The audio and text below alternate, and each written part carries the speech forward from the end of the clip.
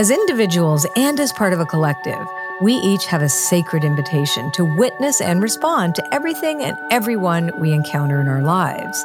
From states of euphoria and joy to grief and trauma, the human condition asks us to bear witness to it all. Yet, how we respond, how we react, and how we internalize these events and memories can be extraordinarily unique and profoundly impactful, especially where trauma is involved.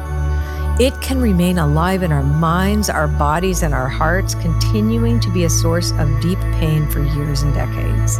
But if we surrender to spirit, we gain the most amazing partner in our healing journey. So welcome to Spirit and Recovery. In this limited series, we'll explore healing modalities, philosophies, and soulful practices that are designed to support recovery on all levels, from trauma, addiction, harmful behaviors, and more. Join me in conversation with some of the world's most profound teachers and trauma experts as we navigate these waters with compassion, love, and a desire to share this learned wisdom with you.